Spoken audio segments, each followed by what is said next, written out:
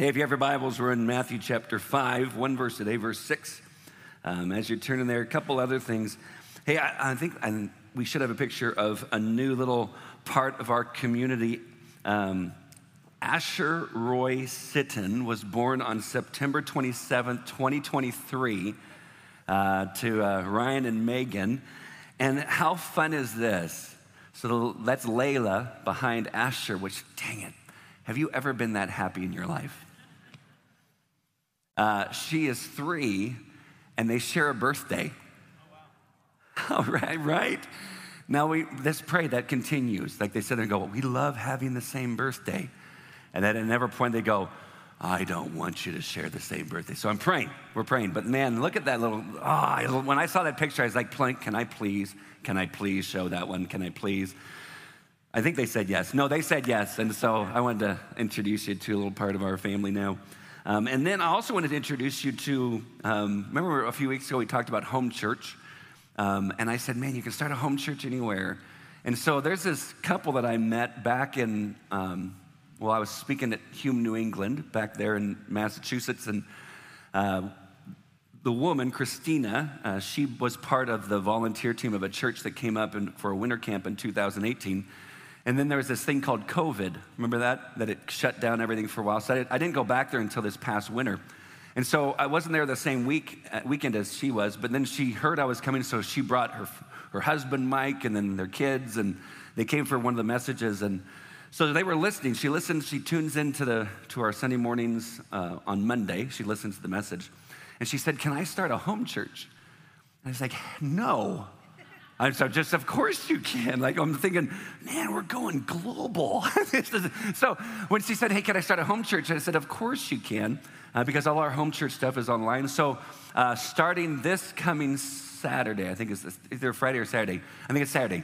We're going to have a home church that meets in Connecticut. That's where they're from. That they're going to meet every week. They're going to go through the same stuff that we're going through in the book of Matthew. They're going to start at the beginning with the Beatitudes, so they're going to be a few weeks behind. But I just wanted to let you know, man, God is just, it's awesome. That it's weird how when you meet people, then all of a sudden it's like, can we connect with what you're doing? And they have a church home back there, but they just said, we want to be part of the study and the teaching, and so we want to create a community that's around that. So I just want to welcome them whenever they're listening or watching this, welcome them to our home church network thing that we're doing. But it's just so rad. I just thought, praise the Lord that he's taking this and moving this out. And Krista, thank you. Krista's right here. She's the one who writes all the studies every week. Like, I don't do it because I just prep my message, but Krista's the one who types out and does all the study and prep for us for your Bible studies during your home church. So, guys, it's just rad. It's so rad to see the whole community coming together and impacting people we never thought that we would. So praise the Lord. Hey, we're going to jump in, like I said. Let's pray, and then we'll jump in. Jesus, we give you thanks for this morning. What a fun time so far it has been to praise you, to laugh together, to be together. And now I pray, God, that you would speak to us and teach us as only you can, that you would convict us and encourage whatever is necessary to make us look like Jesus. And would you teach us what it means to hunger and thirst for righteousness? What does this mean? God, we love you. We pray this in Jesus' name. And everyone who agrees says, amen. So just real quick, who has your favorite childhood cereal? Remember? Yeah, I'm not going to tell anybody. Just tell me. So someone tell me what yours, not like the old person stuff now. I'm talking back in the good days. Lucky Charms. Who says the Lucky Charms was yours? A few of you. Remember, this is during the days when you didn't look to see what was in the cereal. You just said, how much sugar is it? Doesn't matter when you're 6. Like, it's supposed to be there. Okay, so Lucky Charms, that's it. Anybody else have another one? Frosted Flakes. That's the natural go-to. Here's the thing, though. I saw it at Sam's Club. Strawberry milkshake Frosted Flakes. Look at the rebellion. No. That is almost a sin, right? I thought it sounded kind of good, but I'm not allowed to have it anymore. Okay, yeah. Say it again. Smurf Berry Crunch. You brought the Smurfs into a church service, Brenda. There are many people who frown upon that. Smurf, in all the years I've asked this question, you sit and go, how often do you ask it? It's a crowd breaker. I have never once had someone say, Smurf Berry Crunch. That's why there's plenty of it, because no one ever eats it. Okay, I tell you, what is it? Captain Crunch. There it is. There it is. Okay, now here's a weird one. And I don't know if you're going to lose respect for me. Anybody a Fruity Pebbles person, right? It's weird. It's just soggy Skittles. It's weird. But they're so good. And then you remember the day that you had to say, I can't have this anymore. The doctor said, my triglycerides are off the charts. And you actually had to worry about your health. It's about our appetite, right? So in Isaiah chapter 50, you're like, does this have anything to do with anything? Hopefully. Isaiah chapter 55, starting verse 1, says, come everyone who thirsts, come to the waters, and he who has no money, come, buy and eat. Come buy wine and milk without money and without price.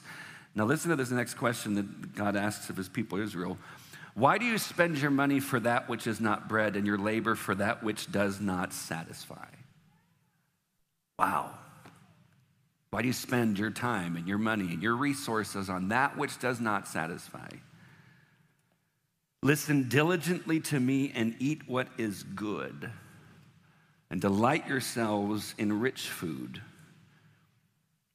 Friends, I wonder how much of our Christian life we've settled for the pretty good or the okay, rather than when God says, I want you to listen diligently to me and eat what is good. Delight yourself in rich food. Like he actually wants to give us good things and great things. And so we take that passage in Isaiah 55, and we'll come back to it, and we go to Matthew chapter 5, verse 6. And it's where Jesus is starting off the most popular, most powerful sermon ever preached. And in verse 6, he says, blessed are those who hunger and thirst for righteousness, for they shall be satisfied. Blessed are those, or oh, the blessedness of those who hunger and thirst for righteousness, for they shall be satisfied. And so we're going to break down a couple of the words, the word hunger and thirst. The word hunger there is that there's this metaphor which means to crave ardently or to seek with eager desire. It's the strongest Greek word for desire, of something that I want. So it's not like, oh, I've got some time that maybe I'll hunger for this. No, it's this, I need this. If I don't have this, I will die. Guys, I feel like in our society, in our culture, we don't quite understand this, because then when you look at how, at least when Jesus was speaking this, the average person or the average worker lived on 1 denarius a day, which is about 5 cents per day in our economy today. Every day, going to work, laboring, you've made 5 cents. For us, it's normal. We can have meat pretty much every meal if we wanted to. But for them, it was kind of maybe a once-a-week thing. See, understanding hunger. So everyone, as Jesus is speaking to this massive group of people, there are so many there that understand when he says, hey, blessed are those who hunger, because they got it.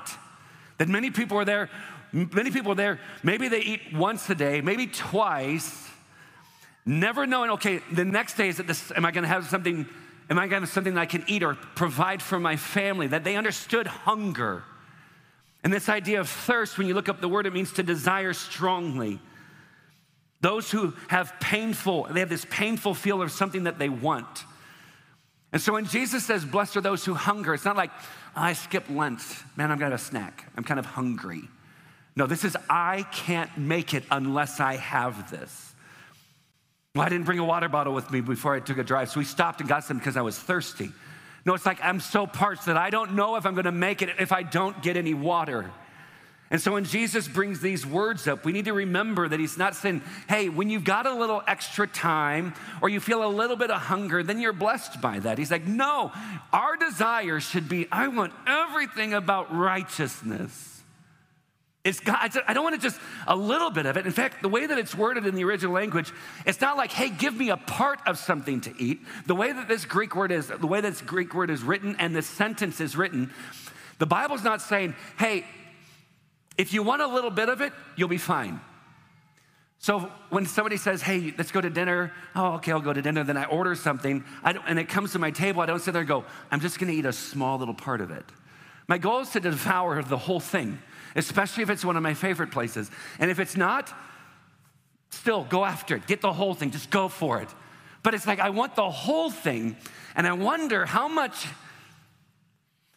many of us have accepted, just give me enough of Jesus that I can get some good things from him. See, I can continue my life and my lifestyle. Just give me enough, Jesus, and I'll be fine. And yet Jesus in this statement, he's not saying, just have a little bit of me and you'll be blessed. He's like, you should hunger for righteousness. You should want all of it. You should thirst for all of it. Not just part of it, not be satisfied by that.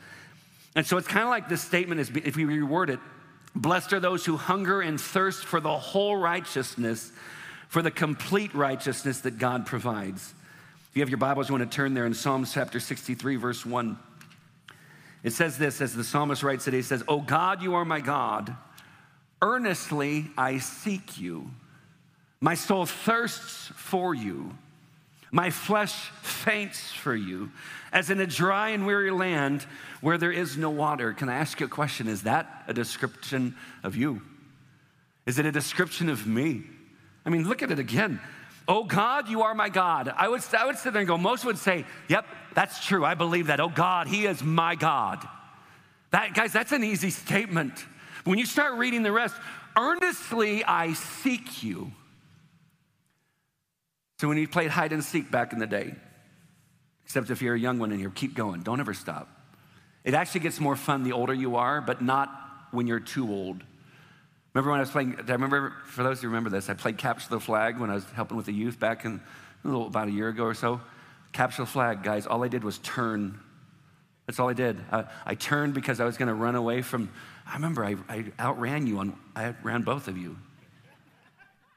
But not this time, but before that I did, but not this time. All I did was turn. Was it Kira, were you chasing? I turned and I felt my calf go, boop. And then I'm like, what? Oh my gosh, this is it. Life is over, it's done. So there's a limit, I get that, but the older you get, the better it gets when you're a teenager. Like when you play hide and seek as a teenager, it's awesome. Unless you're it every time. Were you ever it more than twice and realized, I suck at life? Like I'm horrible.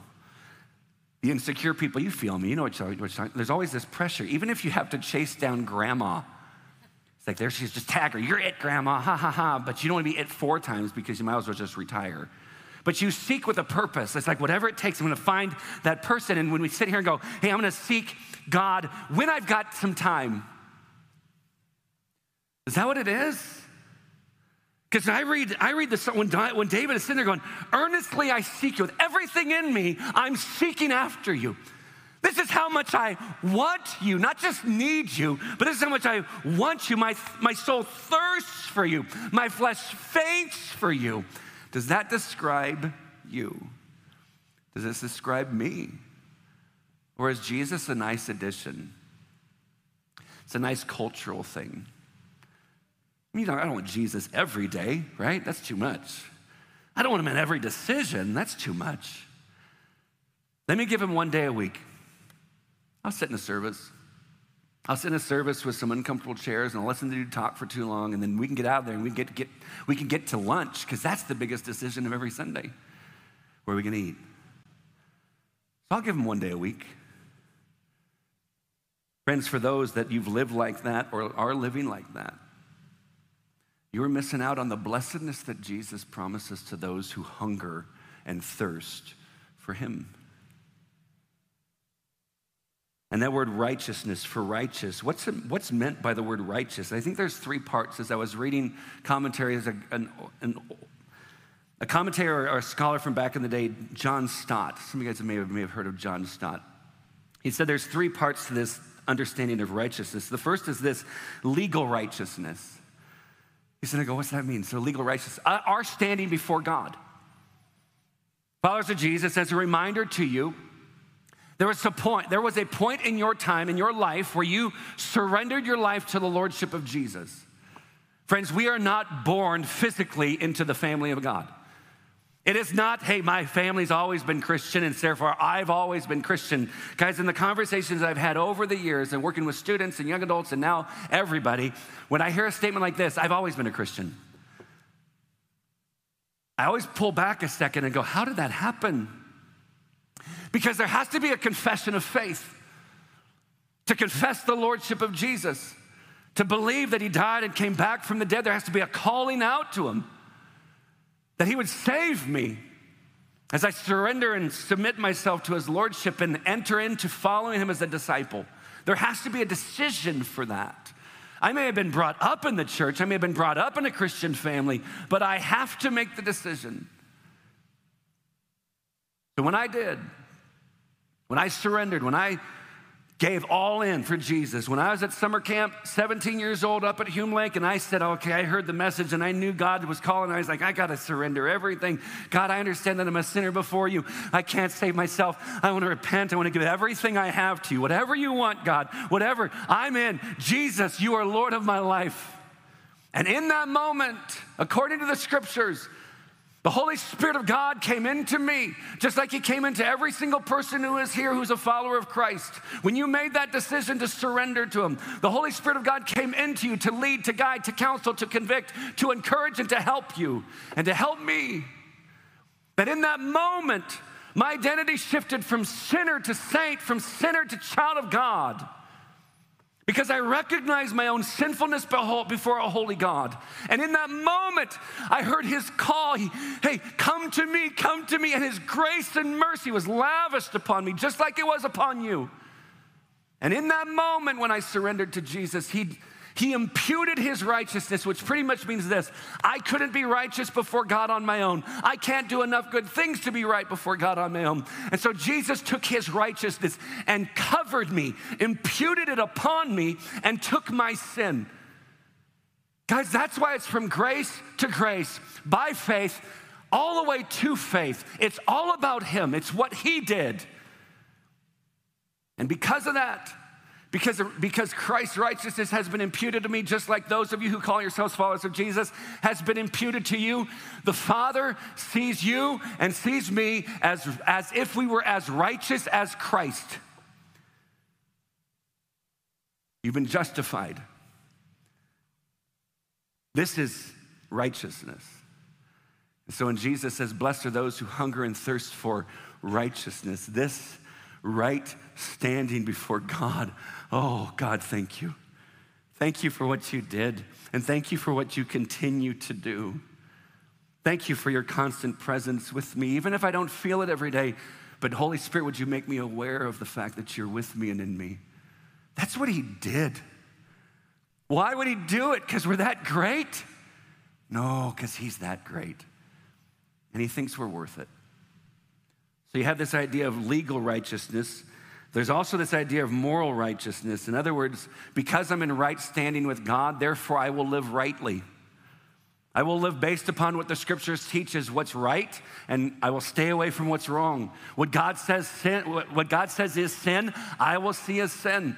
What God sees as righteous living, I will move toward that. But what if my desires go against what it is that God says is right or wrong? If it's wrong, I push against those things. Are we perfect? Am I perfect at it? Nope, still in the process of sanctification. It's still a process. Guys, let me encourage those of you where you just feel like, I'm getting beat up. Like I have this desire to do what's right, but I don't always carry it out. I want to do what God wants, but man, there is this battle going on inside. Like I really want these things that go against what God says. So what do I do? Let me encourage you with what Paul says. We always go back to Scripture. Always go back to what the Bible says. Can I encourage you with this? If you feel like there's a battle going on inside of you, because there is. I mean, Galatians 5 talks about there's like these two natures, like our flesh and the spirit are at battle against one another. But listen to Paul. It's like we get to look at a little bit of his journal here in Romans chapter 7. I'm sorry, Gary, I didn't put it on my notes. It just came to me. Start in verse 14. For we know that the law is spiritual, but I am of the flesh, sold under sin. Listen, for I do not understand my own actions. For I do not do what I want, but I do the very thing I hate. Show of hands, anybody been there this week? We struggle with this. He goes on. Now, if I do what I do not want, I agree with the law that it is good. So now it is no longer I who do it, but sin that dwells within me. For I know that nothing good dwells in me, that is in my flesh. For I have the desire to do what is right, but not the ability to carry it out. This is Paul. This is like Jesus Jr. saying, I struggle. I have the desire to do what's right, but man, I'm struggling carrying it out. For I do not do the good I want, but the evil I do not want is what I keep on doing. Man, that's a tongue twister. Now, if I do what I do not want, it is no longer I who do it, but sin that dwells within me. And doesn't it just seem like it's hopeless? It's like, oh my gosh, okay, this is the struggle he's going through. Man, I can relate. This is the struggle I'm going through. So is it just hopeless? We're just lost? If you jump down to verse 24, it says, wretched man that I am, who will deliver me from this body of death? And then he gives the answer, thanks be to God. Thanks be to God through Jesus Christ our Lord. Man, that's a beautiful thing, right? And because of that, you go to chapter 8, verse 1. There is therefore now no condemnation for those who are in Christ. Friends, that doesn't give us license to continue to sin because we like it. Friends, it's the invitation to constantly confess our sins before God, to repent from our sin, and to come back into intimacy with our Creator. But we will live our lives in a manner that is worthy of Him because we want to worship Him with what we say, do, and think, and not just on a Sunday when we raise some hands and sing some songs. It's in everything. Every thought should be in submission. Every thought should be worship to God. Every word that comes out of my mouth should be in worship of God. The way that I treat other people should be in worship of God. This thought popped in my head as I was driving here this morning. If God treated me like I treat other people, man, would I ever get to know Him? I mean, think about it. Jesus came while we were enemies of the cross, while we were enemies of God. He came for us. And yet we find ourselves justified in how we speak to other people. It's like, well, I know the truth. You better step up. You don't agree with me, I'll just argue it into you. Or I'll ignore you. I've done my part, forget that. Can you imagine if Jesus did that with me? I'll ignore you. I've tried, forget it. You're gonna show me attitude? Forget it. You're gonna talk trash behind my back? Forget it. Can you imagine if Jesus treated us the way that we can treat other people? Man, that's humbling. I thought, man, God, please don't let me treat people like I treat people. Because I want to live righteously, I want to live in a way that brings honor to you by how I treat people who are made in your image. I want to do that because you showed me grace and mercy. I want to extend grace and mercy. I don't deserve it. Oh, I want to show that to others. God, would you help me to live righteously before God? It's not just do some religious things and have a tradition. It's to actually engage in what it is that God called us to in moral living. So you have legal righteousness, you have moral righteousness, and then we have social righteousness. And I know that for some, this is where it gets a little bit tricky, like, oh, social justice. You know what that means? I said, well, let's go to biblical justice, but the way that we live biblically will impact our society. So hold on for just a second. Let's jump into Isaiah chapter 35. You have your Bibles, go ahead and turn there. Isaiah chapter 35, verses 5 and 6.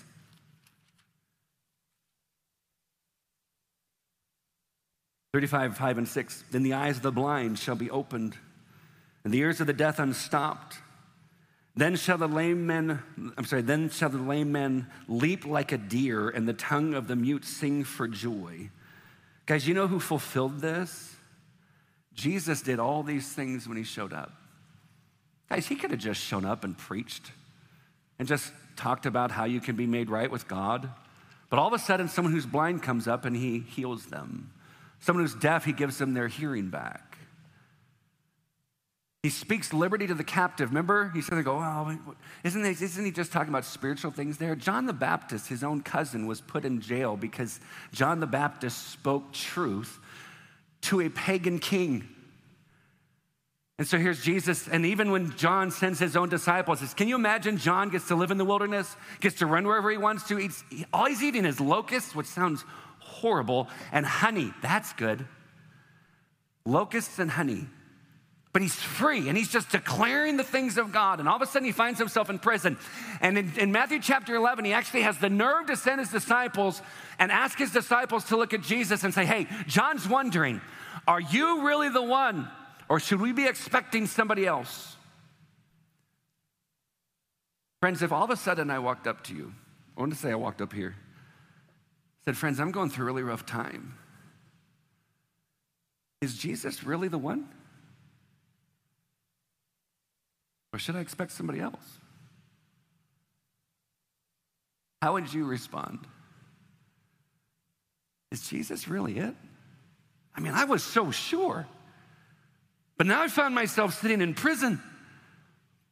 And nothing's happening the way that I thought it would. And so is he really the one? Or should I be expecting somebody else because it's not turning out the way that I thought it would? And what's Jesus' response? Go back and tell them what you see. The blind receive their sight. The deaf are hearing. The lame are walking. Friends, when you take this passage, and I think it's another one in Isaiah where it says, and the captives will go free. Jesus left that part out when he spoke to John the Baptist. He didn't quote that part. It's almost like Jesus was saying, you're not getting out. If I know something at one point, and then I'm not sure of it at another point, what's it called? Doubt. And you know what Jesus said as the disciples went back? He declares to everyone that's there as he's teaching them, he says, of men born of women, there's no one greater than John the Baptist. But even the least of those in the kingdom of heaven is greater than he is. So he brings this teachable moment, but if he's doubting the very identity of who Jesus is, and he's the one who said, behold the Lamb of God who takes away the sin of the world. He's so sure until this moment, now he's doubting. Jesus gave him props. He said, there's no one greater than John the Baptist. Even after he doubted. Why? Because in his doubt, he went to Jesus with it. And for some, maybe you were dragged here and he's like convinced you, if you come with us, we'll take you to lunch. Like whatever it is, maybe your doubts, it's like I have all these doubts, but my question to you is this. Have you actually gone to Jesus with your doubts, or have you just gone to YouTube? Like, have you actually searched the book? Or just listen to the person that spends 6 minutes on the one verse that everyone just really struggles with, even if we do love Jesus? Like, have you taken those doubts to him, or have you just kept them to yourself? Because here's the thing, guys, doubts are gonna happen. They're part of it. It's what do we do with them when they come? And if we just sit them and use them as an excuse to do and live however we want to, then we can't blame God for the fact that he's not answering our doubts because we're not even asking him. Friends, if you're in a season of doubt, let me encourage you. Jesus is still good, and he's still God, and go to him with it. But instead of Jesus just showing up and preaching, he met the needs of people. He helped people. If you go to chapter 61 of Isaiah, chapter 61, verses 1 and 2, the Bible says this, the Spirit of the Lord God is upon me because the Lord has anointed me to bring good news to the poor. He has sent me to bind up the brokenhearted, to proclaim liberty to the captives and the opening of the prison to those who are bound, to proclaim the year of the Lord's favor and the day of vengeance of our God, to comfort all who mourn. Friends, as followers of Jesus, there should be this concern that we have for the society that we live in. We should desire to see people, men and women who are wrongly accused, we should desire to see them liberated. We should desire to see oppression stop. We should promote and be promoters of civil rights, that people are cared for and loved and appreciated and valued simply because they're created in the image of God. We should long to see justice in the courts. We should long to see that there's integrity in the businesses that we own or that we work for, that we're going forward and above reproach on how it is that we do business with others, because we know that if they find out that we're followers of Jesus, it will have a direct impact on what they think of our Jesus. We should have homes where Jesus is honored, that our marriages are strong and solid, this attitude of service toward one another and caring for one another, putting the needs of the other person before our own, loving and raising our kids to love Jesus and serving them and training them up in the things of what the scriptures teach and pushing them or moving them or prodding them or encouraging them toward what? Righteousness. And what righteousness looks like, this moral righteousness and this legal righteousness and this desire to impact society. And friends, this isn't just a new thing. Those just kind of impacted the church today. Friends, a lot of us, we love the old school guy, Martin Luther. We look and say, man, he brought some reform. Friends, these are his words, or these John Stott says, he quotes him. He says, Luther expressed this concept with his customary vigor. Quote, the command to you is not to crawl into a corner or into the desert, but to run out. If that is where you have been, and to offer your hands and your feet and your whole body, and to wager everything you have and can do. What is required, he goes on, is, quote, a hunger and thirst for righteousness that can never be curbed or stopped or sated. One that looks for nothing and cares for nothing except the accomplishment and maintenance of the right, despising everything that hinders this end. If you cannot make the world completely pious, then do what you can. Pious, not arrogant or proud. It's like righteous. If you can't change the whole world, just do your part. But even Martin Luther saying, get in the game. Impact people, your cities, your neighborhoods, the culture. Impact them with what? The gospel. And as we present the gospel to people, as we tell people the gospel, what do? We feed them. We meet their needs. We show them the love of Jesus just the way that Jesus did. We do what he did. We say what he said because we're followers of him. Blessed are those who thirst or hunger and thirst for righteousness, for they shall be satisfied. That word satisfied, it means to eat one's fill, to be filled to satisfaction. Can I ask you, are you experiencing satisfaction in your life? Or are you needing the next big thing? You need that next thing. In Mark chapter 8, starting in verse 1, this is where Jesus, there's about 4,000 people in front of him. He's already fed 20,000 plus people. 4,000 people have shown up. In verse 2, it says, I have compassion on the crowd because they have been with me now 3 days and have nothing to eat. And if I send them away hungry to their homes, they will faint on the way. Let me encourage you for just a second. Jesus knows your need. He also knows what will happen if he doesn't come through. He knows when you're hungry. He knows our needs. He also knows this, if I don't meet their needs, they will go home and possibly faint. He knows the bad that can come from it. So often when we're looking at God saying, God, why aren't you coming through? God, if you don't do this, then this is what's going to happen. Let me remind you, God is saying, I know exactly what you need, more than you do. At no point has he neglected that and forgotten that. He goes on, middle of verse 3, and some of them have come from far away. In verse 4, and his disciples answered him, how can one feed these people without bread here in this desolate place? And he asked them, how many loaves do you have? And they said, 7. You ever wonder what Jesus said? They're going, how many loaves do you have? Thinking that might help them remember. We did this. Remember we did this before? Remember this happened before? Remember there's 20,000 plus people. How many loaves? A little kid comes up, 5 loaves, 2 fish. Remember? 5 loaves is more like 5 Twinkies because it's a little boy's lunch. 5 Twinkies and 2 sardines. This is what we had. Remember last time? Hey guys, think about it. How many loaves do we have? How many loaves? 7. Oh my goodness. Okay, so let me continue. Verse 6. And he directed the crowd to sit down on the ground. And he took the 7 loaves, and having given thanks, he broke them and gave them to his disciples to set before the people. This thought just popped in my head. Notice that Jesus isn't the one who ran around and passed out the stuff. He gave it to his disciples to go do. The same thing as today. Same thing as today. He's given us his word. We know his gospel. He's given it to us to go out and to pass to other people. Dang, that'll preach. And they said before the crowd, verse 7, and they had a few small fish. Sounds really similar. And having blessed them, he said that these also should be set before them. And they ate and were satisfied. That word satisfied is the exact same Greek word as in Matthew chapter 5, verse 6, and they shall be satisfied. Those who hunger and thirst for righteousness will be satisfied. Notice their question was this in verse 4, how can one feed these people with bread here in this desolate place? They started with how instead of starting with who. They started with how. How can this happen? How? How's it going to happen? It's too big. There's too many people. We don't have enough. How can one do this? But friends, when we recognize who Jesus really is, we don't have to ask about how can this happen, because we know the one who can make it happen.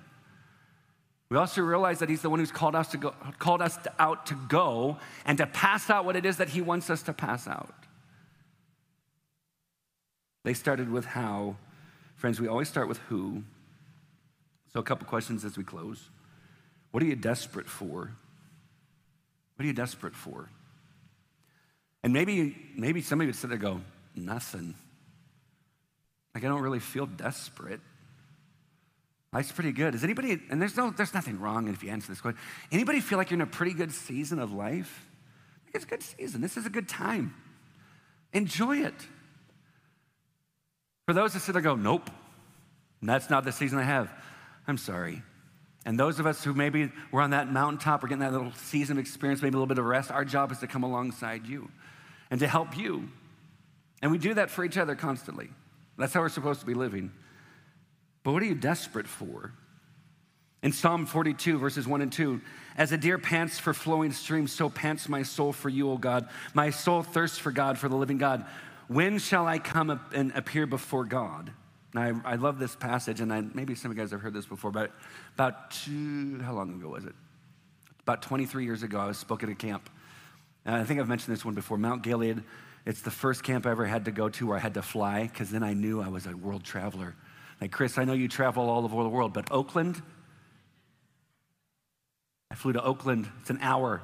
By the time you get to the top, they give you a drink. They're already coming down. I'm like, look, I'm so important. The Lord is using me in massive ways. I remember I preached the first time, and it went well. And the only reason I knew it well is because kids laughed. That's how I gauged it. Did they laugh? Did they think it was funny? Oh, the Lord worked. It was weird. I was such an idiot. Okay, but so about a month later, after I'm done, they call me back to ask me back for 11 months out. I'm like, I'm in demand. I've made it. I'm on the speaker circuit. I'm me in Oakland. So I go back up there, and it was the first message I preached, and Kelly got to go with me this one. It was the worst message in the history of the church. The worst. Now, she would disagree with me, but it was the worst. I even got back to the room. I said, hey, babe, what'd you think about that? She goes, I've heard better. I was like, wow, you don't have to be honest. I mean, stroke my ego a little bit. Come on. And no joke, right then, this thought popped in my head, let's go for a walk. It wasn't her, she didn't say it. I knew God was calling me out. And it wasn't like, let's go for a walk so I can encourage you. It was kind of like, let's go. I need to take you behind the shed. You know what I'm talking about? Yeah, was that? It's like, anybody remember having to get a switch? My parents didn't do it, but grandma did. She would get a switch, and barely it's like you swing, it's like, oh my gosh, my butt's ripping open because it doesn't even take much. But it's like, get a switch, we're gonna go for a chat. So I go for a walk. So the kids are up in chapel, they're doing all their game stuff. I'm sitting in the middle of this field by myself in the dark. Nothing, no words, no encouragement, nothing. It's like, I'm here, what do you want? It's almost like hey man, you want some of this? Come on, let me have it. And all of a sudden this car starts driving past me on the dirt road for some reason, instead of on the gravel road right next to me. So I gave that awkward wave because I'm in the dark by myself. Who does that? As they drive past me, I turn around, and behind me, so from here to the board, there's 3 deer grazing in the grass. I didn't see them before. And the verse came to my mind. As the deer pants for water, so my soul longs for you. And here's the question. Brian, does your soul long for me, or are you just the camp speaker? Isn't it amazing that one question from the Lord can make you stop? I had nothing to say, except I had to confess I'm just the camp speaker. My heart wasn't desperate for him. And I confessed it to him there. And I'm so thankful that 23 years later, I can sit there and go, oh, there's been a lot of ups and downs, but my heart thirsts for the Lord. And friends, he wants to do that in all of us, that we would thirst for the Lord rather than, I prayed a prayer, I'm fine, I don't have to worry about it, I can live however I want. Jesus, I'll see you in heaven. Friends, honestly, I gotta be honest, if that's your attitude, are you sure that it's Jesus you surrendered to, or are you just afraid of hell? We're invited to walk and hunger and thirst for him. Next question, do you hunger and thirst for the things of God? as the worship team comes back up. In 1 John chapter 2, 15 to 17, do not love the world or the things in the world. If anyone loves the world, the love of the Father is not in him. For all that is in the world, the desires of the flesh, the desires of the eyes, and pride of life is not from the Father, but is from the world. When you see the word world there, it's not saying, hey, look at the planet, hate the planet. No, we're supposed to care for the planet. It's the ways of the world. The ways, the ideas, the worldviews, the perspectives. This is what we consider to be moral, and it goes against the scriptures. He's like, anyone who says, I love this stuff, it's not of the Father, and neither are you. Like anyone who has love of the world, and he explains it, the desires of the flesh, the desires of the eyes, and the pride of life. Do you realize that every single thing is pretty much summed up in those three things? You see something, you want it, right? You feel something, I want it, and we'll justify it. Instead of us asking the Lord, God, what do you want? I want you more than I want that. I want you more than I want that. It says, the world is passing away along with its desires, but whoever does the will of God abides forever. The last question, and I'll finish off with back at Isaiah 55, starting in verse 1. The last question is this: have the ways of this world left you empty? You bought into it. You have the newest thing, you're good. Get that perfect house, you're solid. This is how I think, this is how I feel, this is what the world says is okay. Therefore, because this is how I think and feel and the world says it's okay, it must be okay. I've asked the Lord to take it away and he hasn't, therefore it must be blessed. It's amazing how we'll justify those things. Even though God expressly says in his word, do not, thou shalt not. All the while forgetting that the reason he gives us his commandments is what? For our good. He loves us. So if we could stand for this last passage, we'll go into one last song and we'll be out. Come everyone who thirsts, come to the waters, and he who has no money, come, buy and eat. Come, buy wine and milk without money and without price. Why do you spend your money for that which is not bread, and your labor for that which does not satisfy? Listen diligently to me and eat what is good, and delight yourselves in rich food. In verse 3, incline your ear and come to me. Hear that your soul may live, and I will make with you an everlasting covenant, my steadfast, sure love for David. Did you see the invitation at the end? Why do you do this? Why do you do this? And then the invitation, come to me. That's what God is saying. Come to me, and this is what I'll give you. I will give you these things, but repent and come to me. Let's pray. Jesus, thank you. Holy Spirit, would you stir in us our affections for Jesus? And would you build in us a hunger and thirst for righteousness? And as we come to you, God, would you satisfy us? I thank you. I don't need to say it. God, I thank you that you will, because you promise us that you will. God, help us to hunger and thirst for you above all things. Help us to not waste our time or our resources on those things that are fading away, but only on you. Jesus, in you is truth. In you is life. The world is fading away, God, but you aren't. And then, God, prepare us for what you want us to do. May we live in a way that's honoring to you, impacting society and culture for your glory. We pray in Jesus' name. And everyone who agrees says, amen. Love you all more than